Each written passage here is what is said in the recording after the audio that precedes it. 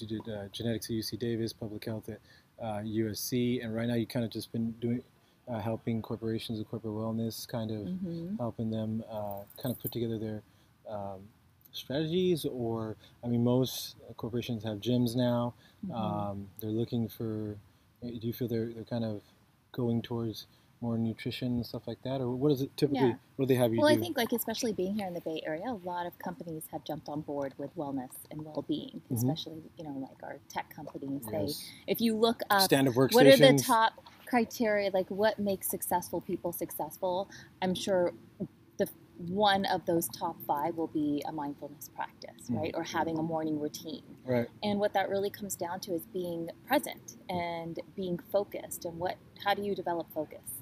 Right? Being focused means that you keep at that one thing, even though there's going to be bright, shiny objects around you all the time. All the time. And More especially so. now, we have all of this, right? That's constantly keeping us distracted. So our attention span is getting lower and lower and lower.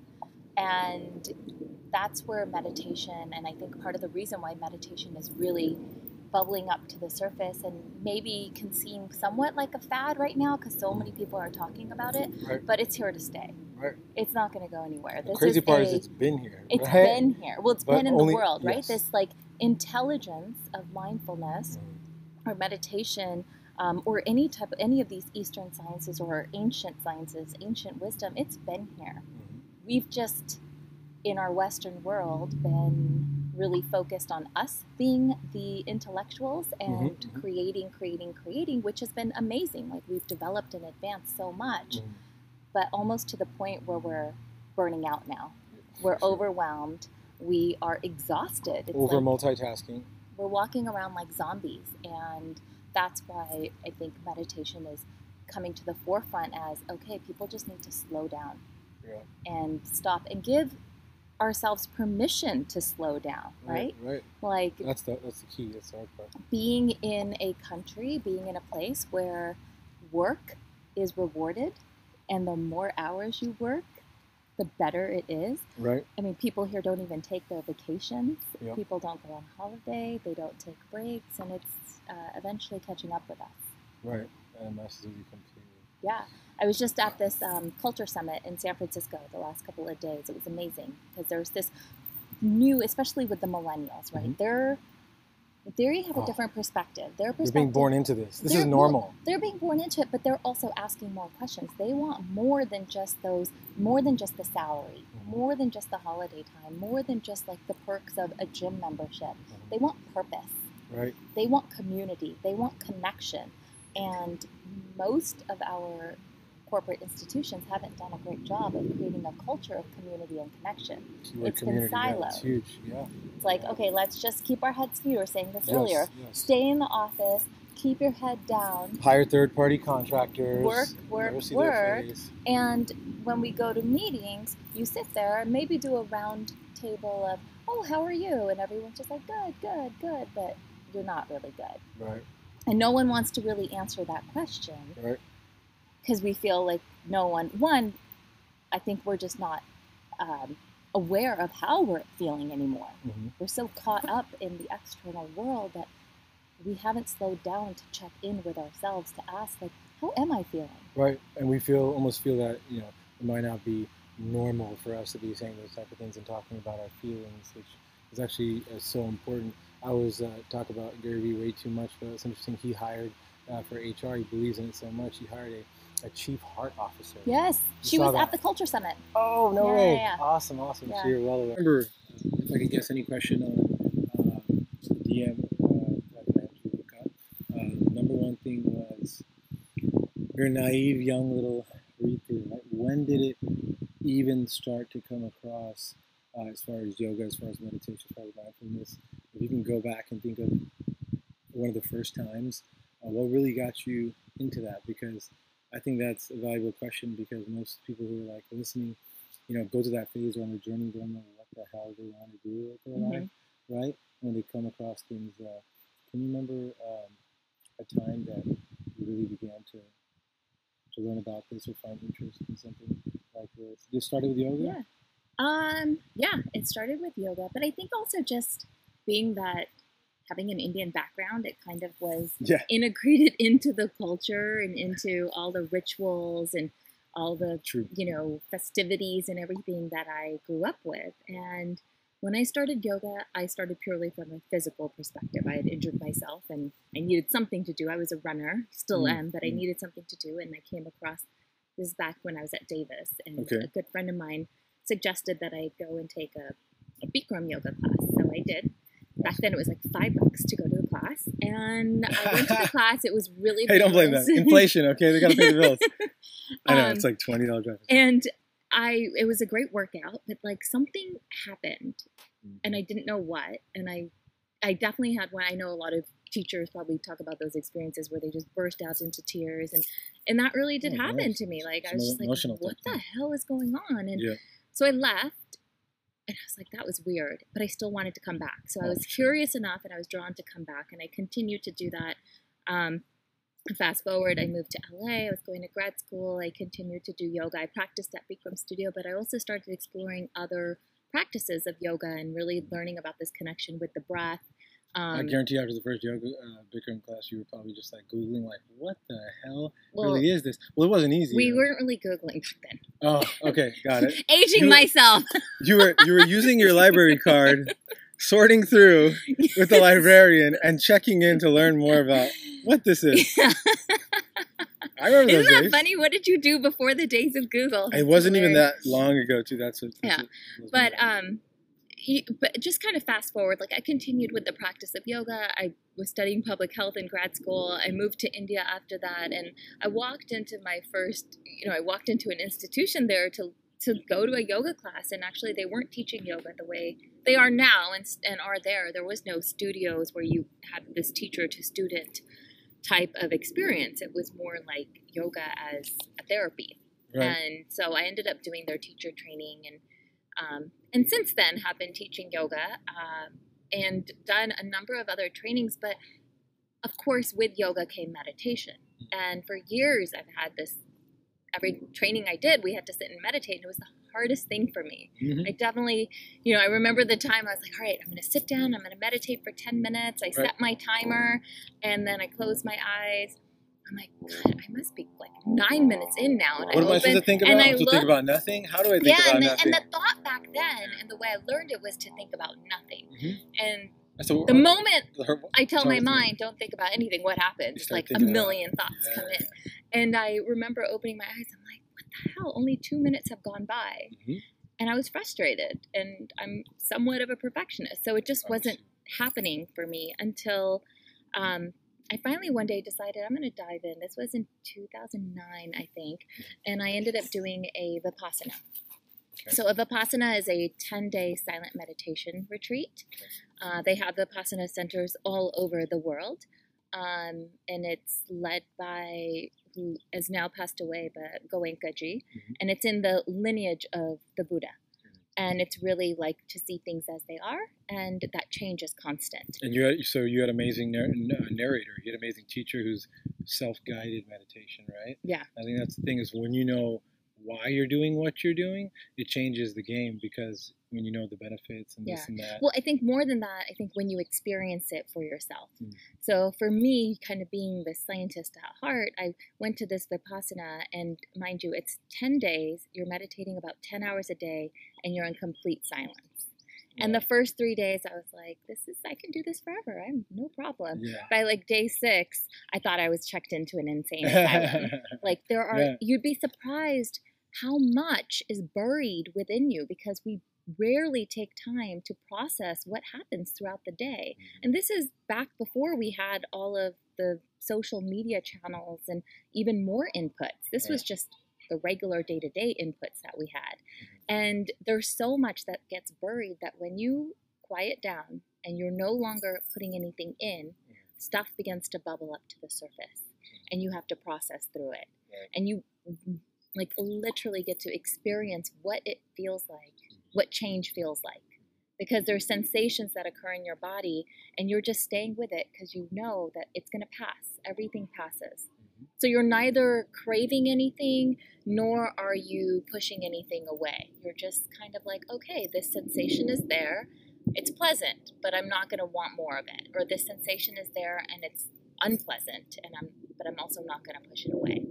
And that's what awareness is. It's just kind of having this awareness of... And that translates to life, right? Yeah, because you're always going to have the peaks and valleys. Yeah, like this too shall pass. This too shall pass. I can't remember where that's from, but it was a king that maybe he wanted on a ring or tattoo on a ring. It's a constant reminder that whatever's going on in life, in the moment you're freaking out, right? It's the end of the world, this and that. But if you can see and know and understand that, you know what, chill out. This too shall pass at one point, no matter how bad it is now. That's key. And that change is constant, right? And so how that translates over into our day-to-day life is if you're upset with somebody, just taking that. When we think about meditation now, we kind of think like, oh, you need hours of time and you need to like go to a very quiet place. I mean, we're in a very quiet place right now, but life is noisy and life is messy. And if you're going to wait for life to shut up for you so that you can have a meditation practice, you're going to be waiting a very long time. Right. So the key really is to find those moments like of just taking a deep breath, right, or just kind of, telling yourself, okay, I'm going to pause, or just giving yourself a minute before you respond to something so that you're not reacting mindlessly out of emotion. We're building self-control in a way, right? Yeah, but you're responding to someone. And in that moment, there's a ton of stuff that happens physiologically when you get angered or when you get excited about anything. And if we just relied on our emotions to guide everything, we're going to be all over the place. So I think that was key. What you just said right there was cortisol. I think about cortisone shots, but cortisol is a hormone that's released when we get stressed. Yeah. And I was thinking about that. And we might be, sometimes we frown when we're doing things. I think that we're literally releasing that without even being angry or stressed, as opposed to we hold a smile even when we're not even happy, but force ourselves for 10 seconds. Yeah. I believe in, I've read places that same, probably the opposite of cortisol gets released, right? And to be aware of those chemicals, that physiology, I feel absolutely is so important. It kind of changes the game. It affects your health. No doubt it affects your health. Well, it leads to, I just finished an article on this, and I wrote about, want to lose weight, stop stressing. Right. Because we think about like weight loss or, achieving that optimal body or optimal performance, and it only has to do with diet and exercise. And for me, that missing link was after I finished Vipassana, I was like, oh my God, this is it. Like it's the mind. Yeah. And if you're constantly like getting stressed out and releasing all this cortisol into your system, you can have you can be working out, 7 days a week and eating pretty good, and you're probably still not going to achieve the results that you're looking for. Right. It all starts with the mind. That's it. So somebody who's kind of struggling with that, what are the most we're going to say? Like, meditate. Like, well, how do I meditate? Where do I start? Yeah. There's so many different takes on a routine, and I know I've kind of changed, adapted my routine in different ways. I guess it's what works for you, but a beginner's guide. Why should someone meditate? First of all, I'm going to be the skeptic for that, that difficult person that what would be the true benefits? Obviously, they got to do it consistently, right? Before they see anything. What would be some of your advice on benefits to them? I know we know that celebrities, all these successful, famous people, they meditate, so there's got to be a method to the madness. But I guess kind of the things is to control their madness. Yes, to control their madness, and I think I saw a patience kind of build in me. I talked about the recharge. Even those days that if I'm completely hungover, I go to a few hours sleep and I shouldn't, and I go and then I meditate, I'll notice like my eyes like flickering inside, right? Yeah. My body telling me all these different things. Yeah. And I think that could be one. I should be letting you talk, but I feel like there's so many benefits, so much research out there. It's underestimated. Did I leave there are a lot of benefits, and I think we talked about a bit earlier about like the health benefits, right? Like just when it comes to your physical well-being and your emotional well-being, being able to control that stress response so you're not getting carried away with your emotions in every situation. Because let's face it, like there are so many triggers that are occurring moment to moment in our life, and if we don't have a way to protect ourselves and have that awareness, or that like mental health. Really. Yeah, like just to be able to notice, like, okay, is this something like I want to react to or engage in or not? We will be swept away all the time. Let's talk about the future of that. People have the stigma when I say mental health. We think asylum or this and that, but no, mental health is there and it should be treated equally to everything else. You know? I know we don't have to get into any politics, but what I meant was there was a reason why police officers are being required, I think in Canada now, to go to a meditation room, and they have to meditate for a certain amount of time because it builds a practice. But if you go way back to all the warriors, they all meditated too. And I think one of the reasons is they're going to be dealing with so many insane situations and difficult people, and the crack kid on the corner, and what it really allows them to do is not lose their cool, be present, right, in the moment. And it's almost an edge in the military is bringing it a part of their curriculum.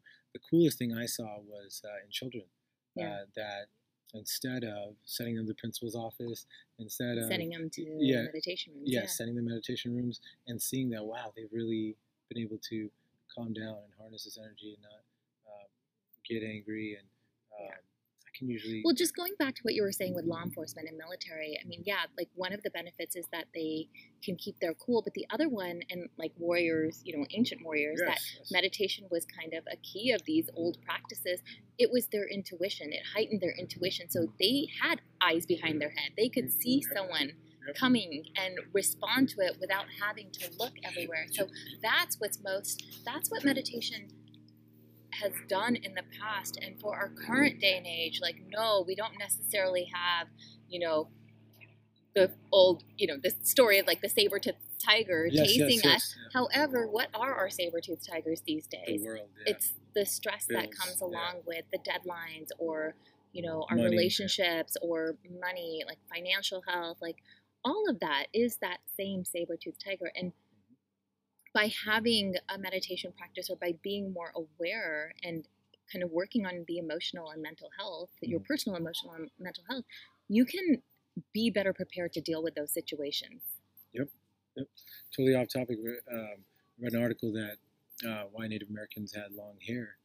That, believe it or not, they said that it was almost like another tentacle, and the longer it is, the more that they could know, even while they're sleeping, if somebody was right over them about to do something, that it was kind of that sixth sense. And what do you think I thought of right away? I'm like, could there be that was the reason Guru Gobind Singh, all of them, they all grew out their hair and had turbans? We don't, if somebody asked us today, we're like, well, we just didn't want to cut our hair, we refused to do that. That's our thing. But who knows? Maybe it was because they had to take off to the jungle a lot of times, and it was kind of like their tentacle. I thought that was so well, that makes me think, like, well, what was that tentacle? Like, obviously the hair didn't like transfer information, but maybe it was like, because it's such like fine hair that even the slightest movement, there could be some movement in the hair. That means you have to have the sensitivity to be able to notice your hair moving. And if you cut that away, right, that is an extremely bad thing. But that was kind of off topic. What about a routine, like starting? There's no perfect routine. What would you recommend for starters to at least try? Yeah. Well, I want to go back to what I was saying earlier about meditation and kind of giving that analogy with the weightlifting, because there is this thought of, and what I initially thought meditation was having no thoughts in the mind, right?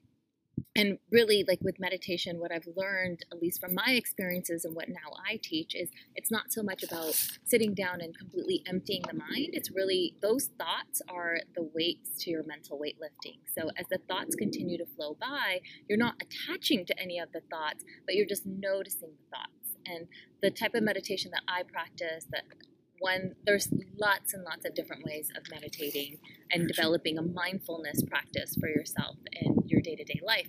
The one that I've learned based off of my Vipassana training and insight meditation is just to have breath. It's a breath-focused meditation, right? The breath is with you wherever you go. You don't have to have any other equipment. Right. You have your breath with you, and just kind of observing. And the breath gives us so much information. If the breath is shallow, if it's deep, if it's fast, if it's slow, it's telling us what our emotional state is. I feel like no one has understood this I mean, you know, my biggest problem is cutting people off, so I'm like trying to stop. I'm trying to stop it. No, I'm gonna have you get right back to it, and the reason is, let me know if I'm wrong, but out of our total lung capacity, we're only using a percentage of it. Like you and I right now, we're just and talking, but we're never fully emptying out, and we're never fully opening up. I think it's 17% of it. But to go back, and the fact that you said your routine starts with the breath just made me so happy. But you tell yours first. Yeah. So breath-focused meditation, what that basically means is that you're focusing on the breath and just noticing the inhales and the exhales as they're moving through the body. And that's your point of focus, right? Like in the beginning, like, let's just be real, like our minds need something to focus on, right? And so the mind focuses on the breath and the thoughts will continue to rise. And of course, your mind will wander away with a thought. It may be like, oh man, I have this thing on the to-do list. I need to do it. And then you start analyzing, developing a checklist. And then at some point you're like, wait, where's the breath? Yes, and then you bring it back. Right? Yep. Now, what will happen over time is not that the thoughts won't arise, but that time between when your mind has wandered away with the thoughts to when you bring your mind back will get shorter and shorter. So that means you're able to maintain the focus on your breath for a longer period of time, and you're strengthening You're going to get better at it. Awareness muscle. You're strengthening your brain. You're strengthening your mind by doing that practice. So that's a very, very simple, basic practice, and I have tools that I'll share afterwards. BreatheRight.com. That you can use. A simple one that so now let's talk about time, because there is this thought of like, oh, I need an hour. That's our greatest asset. I don't have an hour to meditate every day. That's the biggest. That's the number one excuse you will always get. Probably the number one excuse, in everything, right? Yes. I don't have time. Either that, so I don't have time. I don't know how to. I can't make my mind be quiet. So we've kind of talked about the second two, right? It's not so much about your mind being quiet. And I just taught you how to. So we kind of like conquered if you can't make your mind be quiet, you need to say much more than the other person. Yeah, exactly. But the time aspect, you know, this is what I tell like all of my students and anyone that I work with. It's I would much rather have you do even 1 minute a day than to do an hour a month. Yep. Right? So that consistency, that daily practice goes a lot further than the quantity of time that you do. Ideally, you would want to be doing 20 minutes a day, ideally. But I have a program that I teach. It's called 5-Minute Mind that just helps people build a 5-minute meditation practice, 1 minute at a time, just so that you can have 5 minutes a day to do your meditation. And then from there, you can continue to build up. And you know, and maybe it is that you're doing 5 minutes a day, and then on the weekends you give yourself a little bit more time and you sit a little longer. But I think most important, best time of the day, right in the morning, or when you wake up. You know, ideally, like when you wake up, because your mind is already a bit clearer right when you wake up. So that is a good time to do it. A lot of people have told me when they try to meditate right before they go to bed, they fall asleep. But I also tell them, well, if you're falling asleep, and even if you're meditating throughout the day and you start to fall asleep, it probably means that you're tired and you need more sleep. Right. So, you know, again, like I like to use the meditation practice as an opportunity to have a conversation with my body. And that's, you know, we're not separate. Like, my mind and my body are not two separate things. My body is housing this being within, and I have to treat it like a temple, and I have to honor it, and I have to like know what's going on, those subtle signals. What typically happens, like when people end up having any type of major life or health crises, it was probably going on a lot sooner than when that big event happened. Right. But we've just tuned it out so much. And I'm guilty of it too. Like it's definitely happened where I'm like, I'll just push through it and I can do it, you know, run a little longer or whatnot. Right. And then I end up in was pain. That part of what got you into it? I read somewhere that, you know, you were open enough and humble enough to say that I used to be a stress addict. Yeah. Right? And I'm not sure if addict was the word, but... I'm a recovering stress addict. Obviously you're not now. You're cool as a cucumber. But that's where that... kind of comes from, right? And I think I share a story about, you know, like it went from, I just would do a lot of things. And the thing was that all my work has been around the health and wellness field. So I was just teaching, I was working, doing chronic disease management research during the day. I was teaching classes in the evening. I taught classes in the middle of the day. I was writing on a blog. Like I was doing all these things. And then I was having a social life, and I was kind of like trying to figure out how it all works together. And of course, like I found myself like having 1 cup of coffee to 2 cups of coffee to 3 cups of coffee, caffeine, and just, you know, ended up like having a panic attack. And i.e. you are normal in everybody else right now. Yeah. And the panic attack and the like this whole like word anxiety, right? Everyone seems to have anxiety these days, and just, people are trying to make it a social norm, but it's not a norm. And it is, but it is a normal part of our physiology. Like it's just energy, and it just ends up being anxious energy because we're not able to focus it in any one way, and when we get distracted, and you know, you pick up your phone. So again, I was at this culture summit, and there was this really interesting fact that one of the presenters presented. I think she was from Facebook, but she said that the average American touches their phone, their mobile phone, 2,617 times a day. Wow. And so collectively, Americans touch their phone 8 billion times a day. That's a lot. Usually right when they wake up, it's the first thing that they grab, which is insane, right? And I think another stat from Gary was 50% of the time used on our phone, half of it's on a network, or we're just, that's our screen, period. We're just like wasting time. Right. Yeah. Right. But it was just amazing. I'm like, wow, we touch our phones more than we probably like look into our own eyes, or like, you know, put like just touch our own or talk, bodies, even to or our like people in our same house, interact with another human. Right. It's just so amazing how much these phones have taken over. Which is why I think it comes from a lot of people saying that, you know, obviously meditation is going to continue to become more important. This is going to continue to become more important. We're going to see more pop-up. Rita runs these pop-up meditation labs. And let me tell you a little bit about the pop-up meditation lab, because one of my I guess my missions with meditation is to make it more of a social norm and to bring it outside of studios and into day-to-day life. So with the pop-up meditation lab, it started when I was living in San Francisco. Actually, I'd gone to a local hair salon, and it was an Aveda salon, and she had this beautiful space in the Mission, and I asked her what she did with it in the evenings, and she wasn't using it. I'm like, God, this would be perfect. Like, I want to host a meditation here.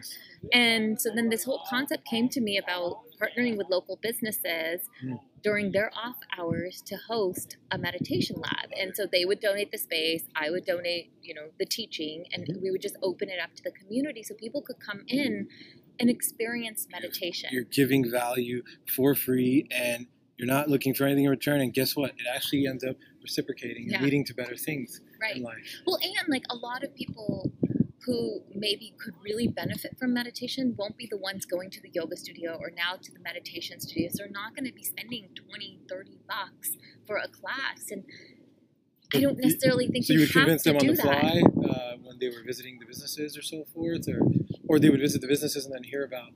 Yeah, so like then we would cross promote, right? Like I would promote it, the business would promote it. Because they're going to come in there. Yeah, and they're going to come in there. And it was just like, it was just a different group of people that it attracted, because they knew, it just kind of, sometimes it's intimidating going to some of these studios, right? Like, especially if you're new. So it kind of removed that barrier to meditation, and people came in that really genuinely were interested in what it's about. So since then, I've led, I don't know, like a dozen or so around in different, as I travel, I've led it in different countries, I've led it in different states. And it's been really cool to partner with businesses for that purpose. Okay, Riza, I want you to critique my routine. So I kind of have a quick recorder that just of my own voice too. A few positive affirmations that I have, and I go through. And the first thing I do, I saw this with Tony Robbins, is I want to connect the breath as well.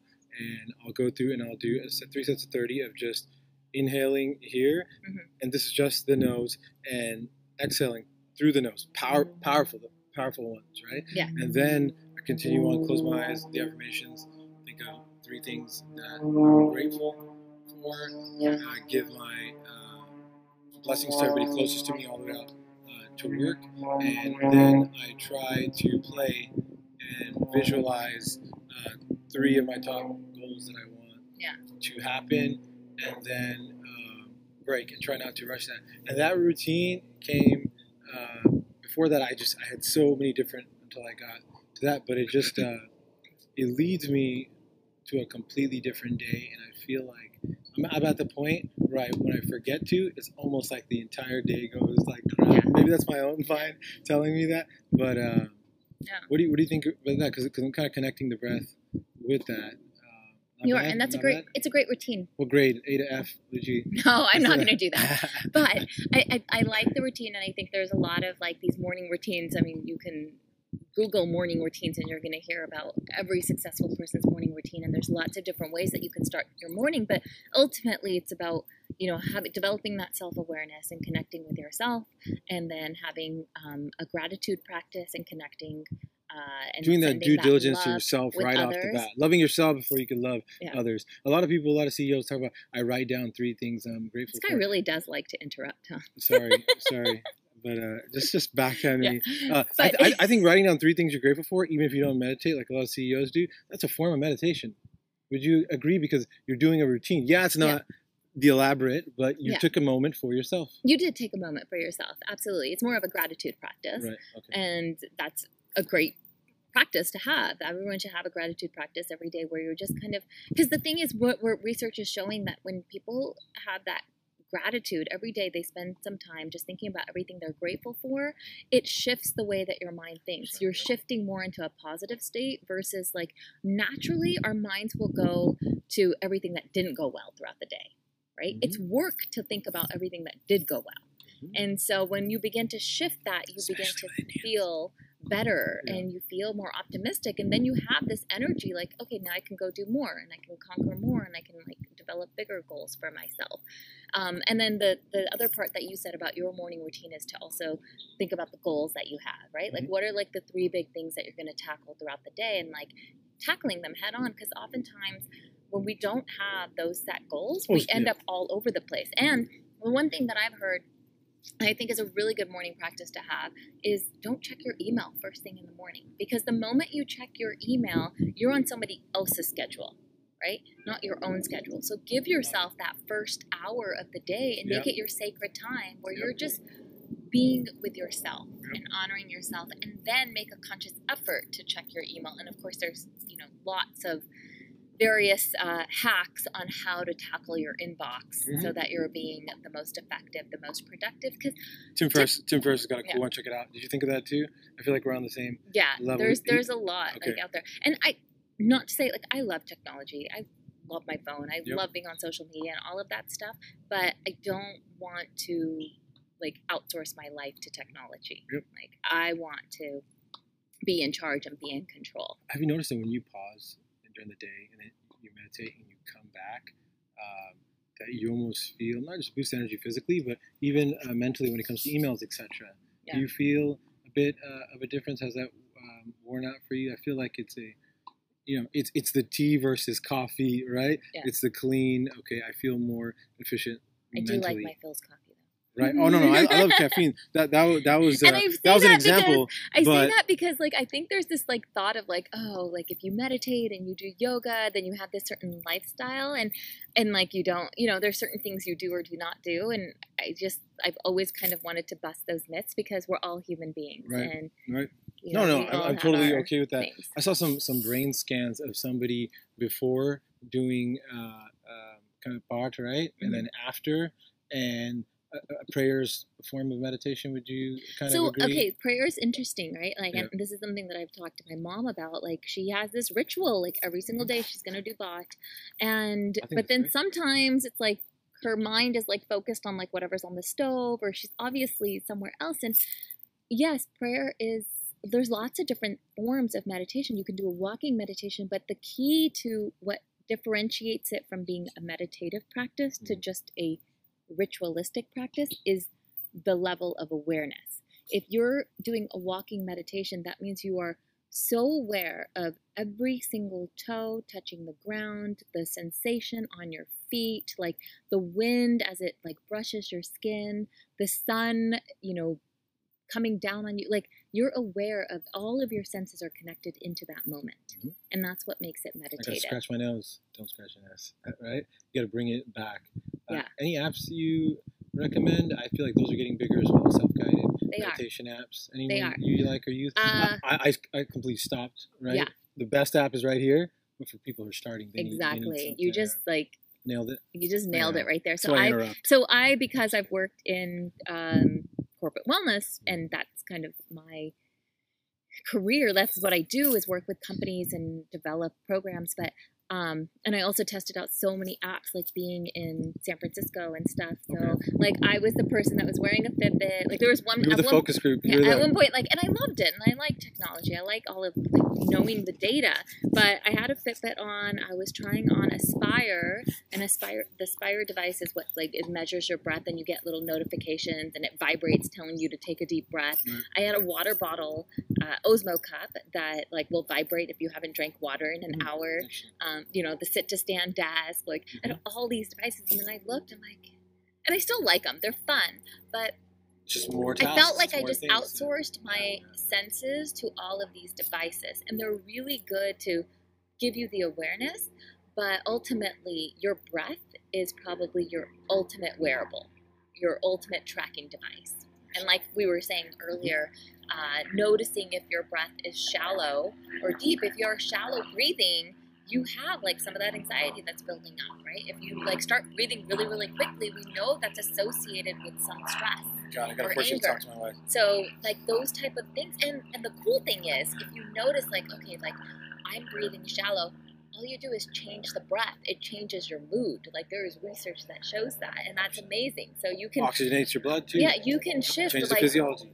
That really, really fast breath that's like in a state of like stress or anger. You can just start manipulating the breath and slowing it down so it can shift your mood, shift your physiology, which I think is amazing. But with apps, there are a couple that I do like. The one that I use all the time is called Insight Timer, and I use that as a timer for my meditation practice. I also like it, and in my the courses that I teach, I use Insight Timer, and I talk about it because it's a way for anyone that's starting out. If you're doing a breath-focused meditation and your mind wanders away, you can set it that a bell will ring every 2 minutes or every 5 minutes. So then the bell kind of becomes an indicator of, okay, where's your breath? Has it wandered away? Let me bring it back. Right. Or where's my mind? Like, let me bring it back to my breath. So I like that it's not a guided meditation, but it's a timer. Headspace is a popular one, and a lot of people use Headspace. Buddhify was in when I was actually using it way back. It's like 3-4 years ago now. They change as they go, but maybe if people need that modification, that crutch at the beginning, that's cool. But at the end of the day, there's nothing better than nothing, right? Because the whole point is trying to listen to you. I heard some Buddhist monks talk about calming the monkey chatter in the mind, right? Letting the monkey talk, and so forth. I think, man, out of all the talks, I feel like this is, for a lot of people, the most life-saving, in my opinion, and it's going to continue to be because, but it's not going to happen without consistency. What would you can meditate anywhere. Would you recommend, always finding that we're creatures of habit, right? We're always going to find that one place, but you can meditate I've heard Deepak Chopra talk about, you can meditate when you're on a plane. Right? You can meditate anywhere and go through your routine and so forth. And I would recommend doing that. Like if you commute to work on a train, like take that time and make it your meditation time. But most importantly, when you wake up in the morning, just make it a habit to like get up. Like I typically like, roll to the side. Don't ever just sit straight up because it's really bad for your back. But roll over to your side, sit yourself up. I'll do like a forward bend and just kind of wake up my spine. And then I'll sit there and I'll just do like 5 minutes is just like my morning check-in time. To like waken my breath up again, because if you're sleeping, your breath has been shallow, and so you want to like take time to wait. It's like you're not going to go and run a marathon without warming up, right? With that said, I've heard your lungs are also the strongest right when you wake up versus, we can feel that difference towards the end of the night, which is why you should, run in the morning, and also probably the answer why you should recommend to actually meditate. I heard these fighters talk about the fact that, when they're in training, they don't set alarms because they study physiology so much that it's so important that whenever their eyes open is whenever their eyes open, because that's the honest and natural way that your body actually is fully rested. Yes. The eyes open. Yeah. That just made me think like, whoa, because in our minds it's like it's normal to have an alarm, right? We got crap to do, right? We got a job and so forth. I think just saying that just shows you little things of just so much going on in there that we don't know about, right? Yeah. But the other thing that's really good with like the meditation and like the gratitude practice is oftentimes people don't sleep very well because they have so much still in their mind. And so if you can begin to have this practice, both morning and night, and just kind of spend that time to like go through your day and just take an inventory of like, this is everything that happened. This is what I'm grateful for. This is how I could have done better in these situations. Either write it down or, just kind of make a mental note of it so that you've cleared it away. So and then go to bed? And then go to bed. I read that too, yeah. So that you have a clear conscience and you can get that deep rest that your body needs without like constantly trying to like remind yourself like, oh, remember, I got to think about this. I got to think about this tomorrow. I have to remember this. And writing all them down, read before you go to bed. It's not to be more organized and OCD, but literally when you write them down, what you're going to do tomorrow, you can at least sleep in peace. Yeah. Right? And it made you more efficient and productive as well. So I've read that. Amazing. I think that's very cool. So now I felt like 5. I think we're going on 51 minutes. But no, that's okay. Keep going, please. Oh, I was just going to like share like a couple of like my resources. Yes, please. Please do. So I mentioned earlier the 5-Minute Mind, so if anyone's like looking to start a meditation practice and you don't know where to get started, I created it because I worked with a lot of people and I created it for them as a part of a bigger practice, a bigger program. But it basically is a week-long, like day 1, do 1 minute. Day 2, do 2 minutes. Nice. Day 3 is 3 minutes. And it gives you a step-by-step guide. Building 1 minute on top of the other to develop a 5-minute meditation practice. You'll have to listen to me guiding, so if you are annoyed by my voice, sorry. Probably not the program for you. You're fine. But no, you gotta start somewhere. And I say that not to like be self-deprecating or anything. It's really important to find a teacher that you connect with. Like some people like love someone's voice, and that's like where they really resonate and connect. So that should be who you're following. Whereas like someone else could be a very popular teacher, but if you're not connecting with them, don't force yourself, because you're also like may have some low-grade anxiety every time you listen to that. Sure. Yeah. Every single individual is different. Right? Exactly. And then going beyond that, with meditation and what I do I just realized coffee's in the sun. I want to go grab it. But I don't want to. I already had about enough time, moving around. But like going beyond that, applied meditation, right? So we've spent a lot of time just talking about meditation and developing that practice. But where I'm at right now is how do you actually build, especially within a workplace or just in life, how do you build a culture of mindfulness?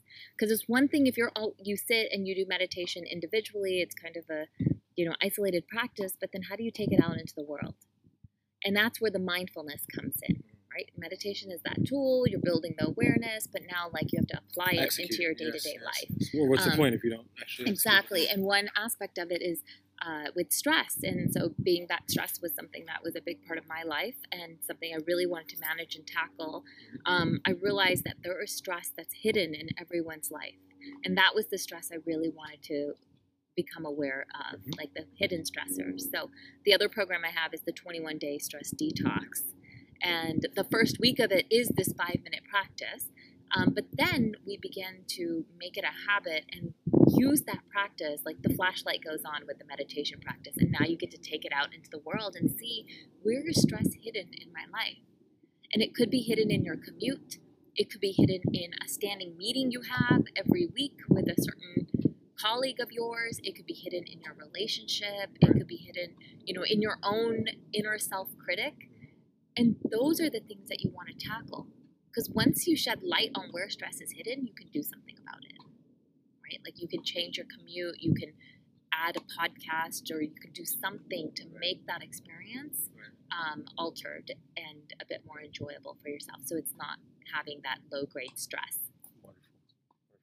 And if anybody, owns a startup, something they want you to come in, best way to reach you is probably readtheright.com.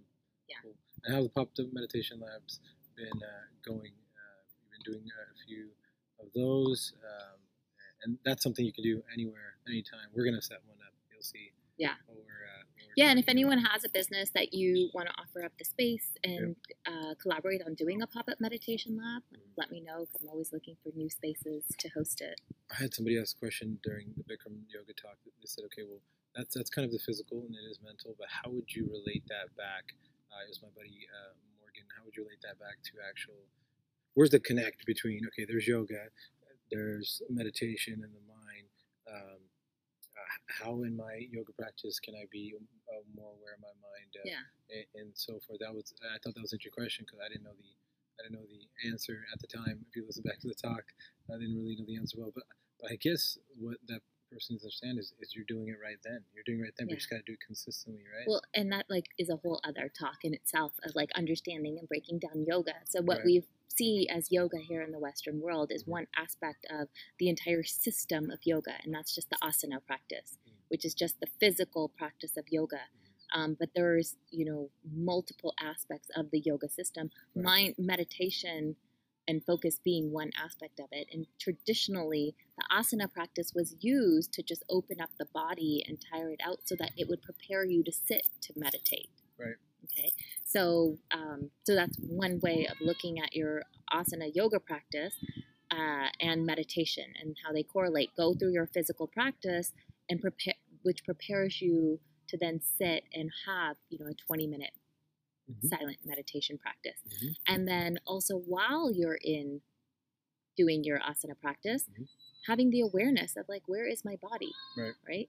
That's how it translates over. You get to actually see, being a yoga teacher for years now, it's really funny when I say, put your right foot forward, and I look around and sometimes people have the wrong foot. I'm right, and I could repeat it, and there's just this disconnect between mind and body. Right? So that's that happening right there. You're becoming more self-aware. Yeah, becoming more bringing self-aware. Bringing it back. And then in Savasana, right, which is considered to be the most important at the end, that everybody gets up and walks away. Yeah, the most important yoga. I think back to that comedian that I posted about. But that's the most important part of having a narrator and having someone who guides you. Because again, when they tell you, to the tips of your fingers, open your hand, you got no worries, and you're saying that right back to yourself.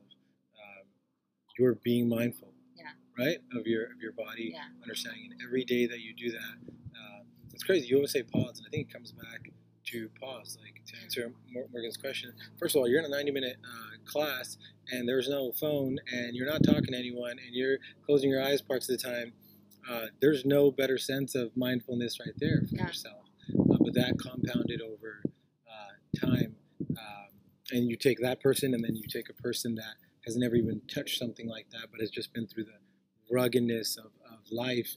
They're going to be two completely different mind states, stress levels, health, and it's insane how that all ties back to chronic disease, which you've studied a lot, right? Yeah. We don't hear doctors talk about it. It's crazy. I think that's more the American system, but I literally think, I tell my sister, okay, why is there not as much nutrition in your curriculum, and why isn't there not more mindfulness? It's getting there. It's starting. Absolutely, because people are putting it on paper. People are starting to have research to back it up. There's research to back it up. And, over the last, 10, 15 years, there's been an immense amount of research when it comes to holistic neuroscience, right? Just the whole concept that our brains are not static, and neuroplasticity, our brains are constantly changing and evolving, and that you could actually increase gray matter in your brain. That was mind blowing. That was the morning prayer thing that I was watching, right? You can see holes in the brain, and I think that is because we had MRIs, but just recently we started getting the MRI. The brain scans. I think that's where that comes from. I think EKG are the little stems that you. What is EKG? When they're talking about the three things you're grateful for, they literally tied that to a person and saw that their EKGs were different after they went down. Okay. Three things they're grateful for. Last thing to wrap up, how important do you think visualization is? Some people, roll their eyes on the woo-woo, but I believe in it completely. I just wanted to get your thoughts on it because really quickly, same thing, they tied up EKGs to people they go through their routine like an Olympic runner, and they actually see those muscles firing that the person would be using when they visualize their 100-meter race. And so, I mean, this is science. You can't argue against that. But when I hear that, and I know a lot of athletes are obsessed with it, I think that is insane, and something that made me research more and so forth, which proves it. And it's funny that you mentioned that, because I just recently went to a talk when I was in Amsterdam with Dr. Joe Dispenza, and a lot of his work is around, it doesn't quite call it visualization, but it's like training, like, for example, just like if you think about an event that happened in your past, right? And let's say it was a sad event, you could, in this present moment, that event is no longer happening, but you could bring up all of the emotions related to that event as if it was happening right this moment. Brilliant. So still traumatic physiologically. If that is true, like you could literally bring yourself to tears. You can have like the physiological experience of this event happening today, even though it happened 10 years ago or something.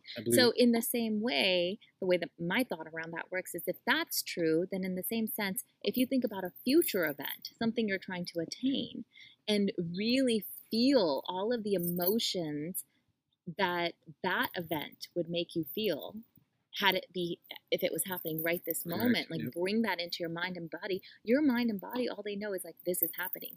So you're priming yourself for this event to happen and bringing it closer and closer to you. Now that gets into this whole other realm of like, so that was the last part of my routine. Physics, it wasn't my goals for the day. It was actually my 3 biggest goals every single day at the end of that routine. But actually putting in physical form, like, for example, lofty goal, but to be Rookie of the Year at KW, right? So some of my colleagues might laugh, but I'm literally seeing the blue tux that I'm wearing, the black stripes, holding the freaking trophy, and actually going up and giving my commencement speech of one of my 3, right, long-term goals. And that's at the end of, after 3 things you're grateful for, bless everyone else, right? And then the last thing is those. And that's back to visualization. So we just did the breath, we meditated, and we visualized. But it all starts, I will just say, it all starts with the breath and awareness. And that's kind of the key that kind of starts this cascade of events. So, and that's the first step in even getting to that point. If you don't have the awareness, and if you haven't developed the sensitivity to have awareness, it makes it far more difficult to visualize. I often get people telling me like, oh, I can't visualize things. And, you know, if you're not even in your body and you can't even like notice your body, it's kind of difficult to visualize your body in like these future situations. Right? So again, like bringing that back inwards and starting with a meditation practice, even a short meditation practice, 5 minutes a day, every single day, and just making it a routine and a habit, and then noticing what happens from there, because your body will guide you. Exactly. And if you can't, keep going. You're right there. You're already starting, right? You're having trouble and breaking past that, what it would look like, where you would be, and so forth. You know, so cool. What was the name of the professor again from Amsterdam that you just mentioned? He's not from Amsterdam. Okay. He was giving his program in Amsterdam, but he's from here actually. My next question was to be like, I wonder if he's worked with Wim Hof, because Wim Hof's been surrounded by these guys trying to put on paper everything he believes, because they do believe it. And his stuff is all around like the breath work. And I did the Wim Hof breath work when I was in Barcelona, and it was amazing on a different level, right? Like that's like literally like taking your brain to a whole other level. And it was the first time I ever experienced something like that. So. Did you do the hold and then got the tingly kind of sensations? Like I was gone. Like my mind was like in a whole other place. That was the insane part. I just posted that recently, because out of all of his, the best one he ever did was he had this kid wanted to come in and actually document it. So I recommend you check that out. I think I posted that recently, but and all of a sudden it's jumped. I think it's at 700,000 views. It'll come up as the first Wim Hof, but you can easily do that. And what he shows is people think they can't hold their breath underwater for more than a minute or more than 2 minutes. He doesn't recommend that you try that first, but that just shows that it's okay. Everything I learned when I acne, all that, I went back to nutrition-wise, was the whole alkaline versus acid. Right? You can grab it for free. The whole alkaline versus acid. So when I heard Wim Hof actually talk about pH, and in that method, what you're doing is, this is the only way, aside from food, even though food is best, that you've just oxygenated all of your blood and you just made your entire pH alkaline. When I heard him say that, after going through his method, I was like, holy crap. And say you don't care about meditation, but you're just all about beauty and you want your skin to be clear and you want to whatever, do the freaking Wim Hof method. You want alkaline pH, it's going to help with clarity. It's going to help with your body's chemistry, right? Because there's a whole and it's chemistry beyond just drinking alkaline water. 100. Yes, yes. Not Don't every time I gave that example or whatever to get those. Every time I gave that example, everyone would repeat back, like, "Oh yeah, like alkaline water, kinda." But more at first, it was the alkaline foods because there's not that many. Kale's alkaline, spinach is alkaline, coconut's alkaline. Oh, what do you know? Those end up also being the ones people are talking about now, the big fats. But the bottom line is, we were meant for that. We were designed to be cavemen. We were designed to be. But guess what? Now we're in 2017, and everything's hot Cheetos puffs and like. Right, made at the cost of business, and then now we see the effects on humans, and it's literally affecting their mental health, their physical health, their emotional health. Which I think we don't even realize in our little talk. We are both on that level, so we understand. But for somebody with an open mind, we just may have lit a spark and brought some value for them. And I totally encourage you. Critique us, assume we're completely wrong, and do your research for yourself and see what you take in on.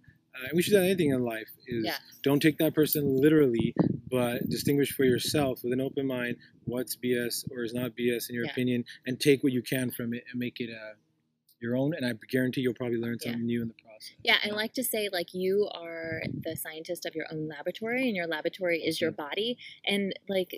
Yeah, go into it with a scientist's mind and research, like, okay, give it a try and see how your body responds to it, whether that happens with food or, the meditation practice that we talked about or other practices that people talk about and share. Try it out for yourself and see if it works for you. Don't just blindly follow a system just because, like, everyone else is doing it, because it may not be ideal for you, right? And, like, know that your body is constantly changing. Like, just like the seasons are constantly changing, your body's constantly changing day to day, season to season. So it's really important to always evaluate, right? Like, it's funny, we spend more time in our businesses doing like business plans and looking at data and evaluating than we do looking at our bodies and our minds 100%. And like going like, okay, does this diet still work for me? Do I need to shift it? Do I need to tweak it? And then operating from there. Gosh, I think that turns into so many other things. I always talk about there's two sides to every story, and then there's the truth. I never used to think like that. I'm trying to think, where do I attribute that to? And even though we're being mindful, we're being present in the moment, I feel like when it translates us to being calm, being objective, and trying to understand those things, if I could go back, I feel like that all collides.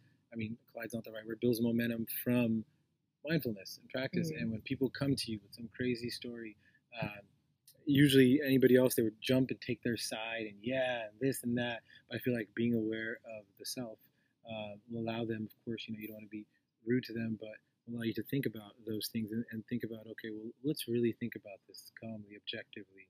What was that person thinking about? What were you thinking about? Right? Is it possible that there's a middle? And they look at me like I'm an alien. And I'm thinking that, wait, but what's wrong? I'm supposed to think that way, right? Where did that come from? But I need to understand that there's a completely different mind state going through their mind. I'm not any better than them. I'm not saying that, but there's an entirely different chemistry. So I think the big picture is not only changes yourself, but in turn, you can't convince that person on racism. You can't convince that person on everything that's going on right now in Facebook and Virginia and all those things. I know you hate politics. I probably don't talk about that. Not that I hate it. But I literally think that you can't brainwash a person who's mindful and who has a huge has flexed that mind, that brain to be objective and think for themselves. And I think that's important, because when people do try to do that, they use emotion, they use fear, they use anxiety.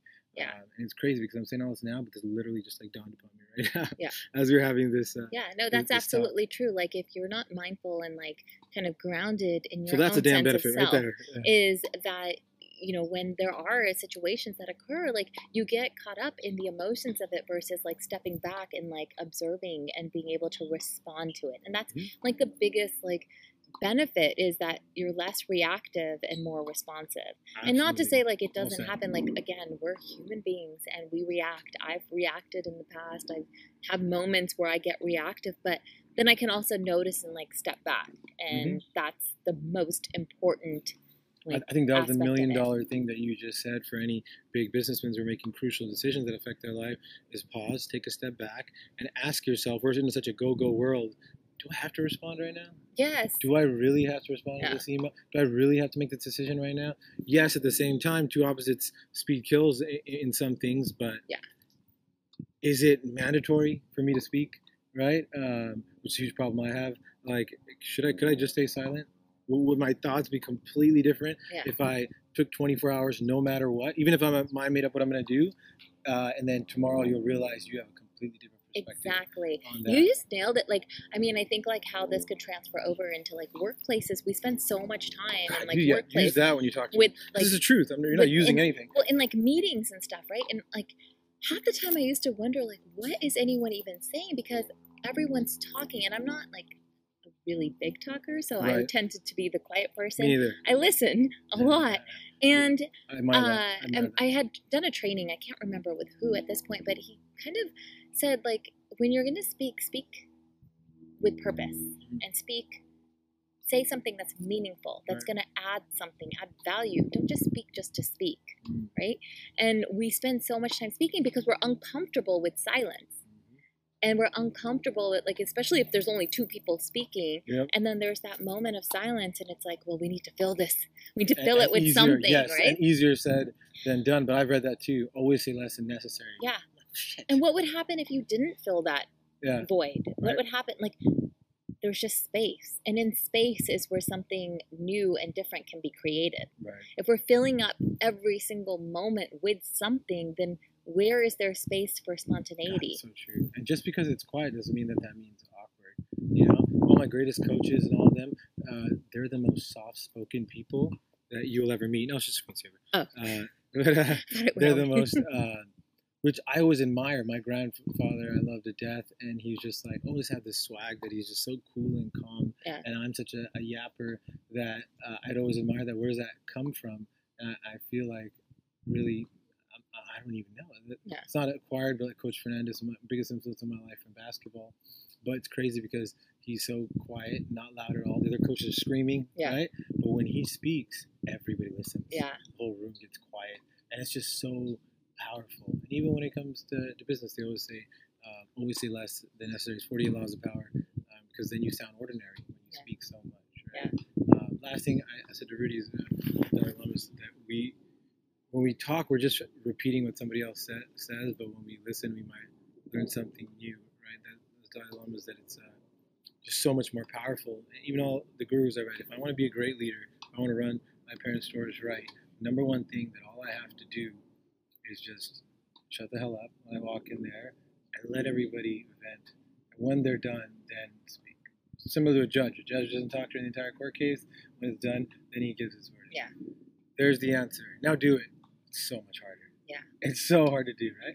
But again, another thing that I need to continue to step my meditation game up and continue to, because I feel like that is one way that I will build that. Even being patient with my parents. If I haven't meditated for 3 or 4 days, I'm quicker to snap, Yeah. right? And then all of a sudden I have. You can throw any. Well, but what are entrepreneurs doing? They wake up and they're putting out fires every day. Yeah.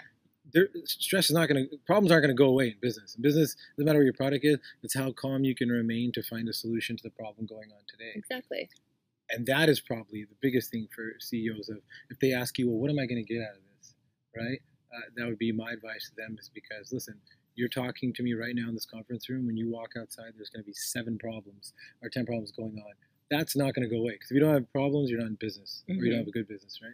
But what are you doing to make sure that when those come about, you're chill, there's no emotion involved, there's no anxiety, so you can make the best decision for yourself? Exactly. In my opinion, that for any business person who's listening is probably the biggest, most valuable reason what mindfulness and meditation can do for you. Yeah. That was pretty awesome. We should definitely do this again. But anything else? Where else can we find you besides? So, you're writing for Huffington. That's awesome. Or you're doing you did some articles. They have different people all the time, right? Yeah, so I do write for the HuffPost, and I'll post articles there. And then I write at my own personal blog, RethaRiat.com. Okay. I write a lot on like food, movement, and meditation. That kind of became my prescription for optimal well-being. It's Eat, Move, Meditate. Yeah. What was the name of the last HuffPost article for anybody who's checking it out. Gosh. Read it. Get I some can't hits. Get remember, some hits but, on that. I'll we'll find it. tag, yeah, I'll we'll find tag, it. I'll post a we'll link tag to it. Yeah. No doubt. And for anyone that's listening who wants to start on a meditation practice, come by the 5minutemind.com. The program is free right now, so you can just sign up and download the 5-minute meditation program and start meditating. Doug Kwan, I owe you one if you're listening. I'm extremely late to your open house, but I'm gonna make it up to you. But you know what? I was honest We're with rolling with it. I was honest with him. No, I was honest with him. I spoke to him already. But it sounds crazy because in my world, what's more, that would be the key to being more productive. And yes, that's 100% true. But I felt I didn't waste a minute with you because just talking to somebody like you, this was just so valuable in the long run, the big game. And Doug might text me and be like, dude, can we read this number? That was awesome. Screw the open house. And the one thing that I'm going to leave with is busy. So there's this word, and this is an article that I'm working on, this word busy, right? Like eliminating the word busy from your vocabulary, because really, like, if we're not, yes, we all have a lot that may be, fighting for our attention, but you are making the choice to prioritize the things that you're prioritizing. So, and just be honest with yourself. Don't just respond by saying I'm busy or I'm too busy for this or too busy for that. Like simply saying like, hey, like I'm choosing to make this a priority over this. And it's not because I don't value this or that. It's just because this is a choice that I'm making. And so just being really honest with yourself as to like what you're prioritizing. And if you're prioritizing scrolling through Facebook for an hour, just realize that, recognize that, right? Like, where is your time going? Because we said this earlier, like time is the most precious thing we have. And we're dying 1 second at a time. So you got to make the most of that time. Oh, so well said. Yeah. That's really been my shift. Everyone keeps asking about this real estate thing is one thing. The power of one thing, focusing on one thing, especially in this world, right?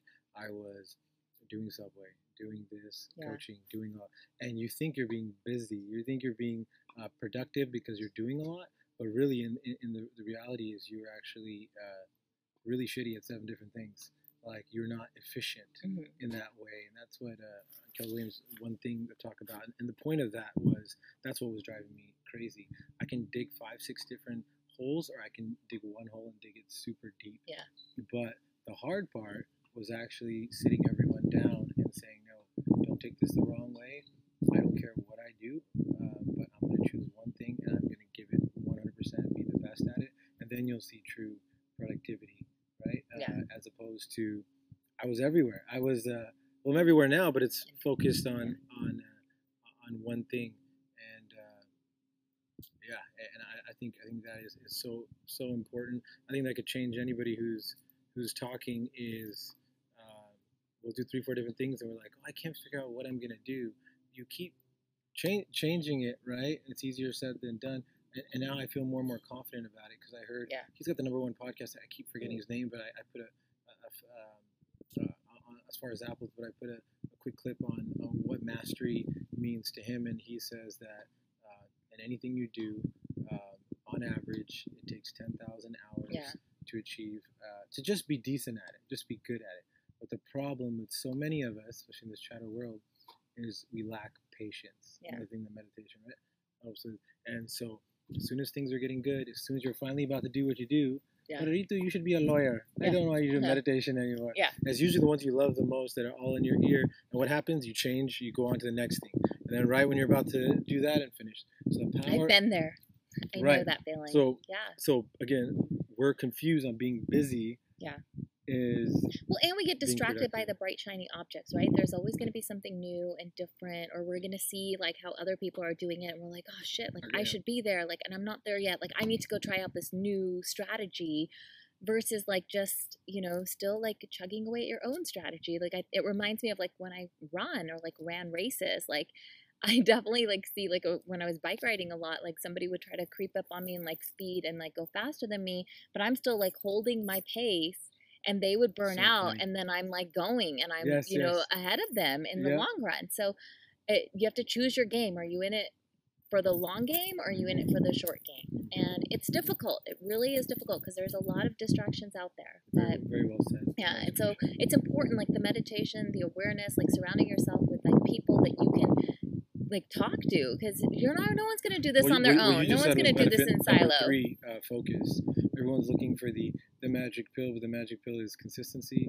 And number 3 benefit of meditation would be if you want to sharpen your focus, if you want to not look at the bright shiny objects, that would be that. And I got to Yeah. put that into words just for myself and write it down, because I'm angry that in the moment I couldn't think, okay, what are the benefits from Yeah. the Joe Schmo who's saying, why would this help me? But obviously we know, but sometimes it's hard Yeah. to regurgitate it out. But those were 3 right off the bat. One thing, focus, and we talked about one other. Let's see, Yeah. I forgot already. Well, I mean, like, if you will have, like, you will attain, like, you will attain clarity, Mhm. you will have focus, Mhm. and you will have, like, a deeper sense of self and self-awareness. Right. I keep in mind, this is a tool, and this is yours. So how much you sharpen it is most important. Yeah. I mean, just to correct you a little bit, when you obtain clarity, yes, you obtain clarity. That doesn't mean you have for the rest of your life, and you don't have to do anything Oh, ever. yeah, no. Again, it's a there's nothing in the It's a world like that. muscle. It's a Use muscle. it or lose it. But guess what? I got good news for you. The more you use it, the sharper that clarity is gonna be. So that's life. I usually shake somebody's hand, but we'll do a. Or we're gonna another do a spin. little. No, but we'll do both. I do appreciate you taking the time, being so No, patient with thank me. you. This was an This amazing fun. talk. This This is is why I fun. knew this was going to be so cool, because I come off as the big ugly jock, but underneath it all, I'm more into than anyone, and my family gets exhausted by that. So to be able to talk to somebody I feel understands that from, and learning something new from each other was very cool. I think there's no doubt whoever's listening, whether you're completely don't think meditation is important or you do, I think we gave major value to them today. Hopefully, we hope to hear from you. Yep. Let us know how it goes. Cheers. Thank you guys so much for watching. I'll have this up ASAP, but I'm with Ritu and Roman, and we appreciate you guys watching. Cheers.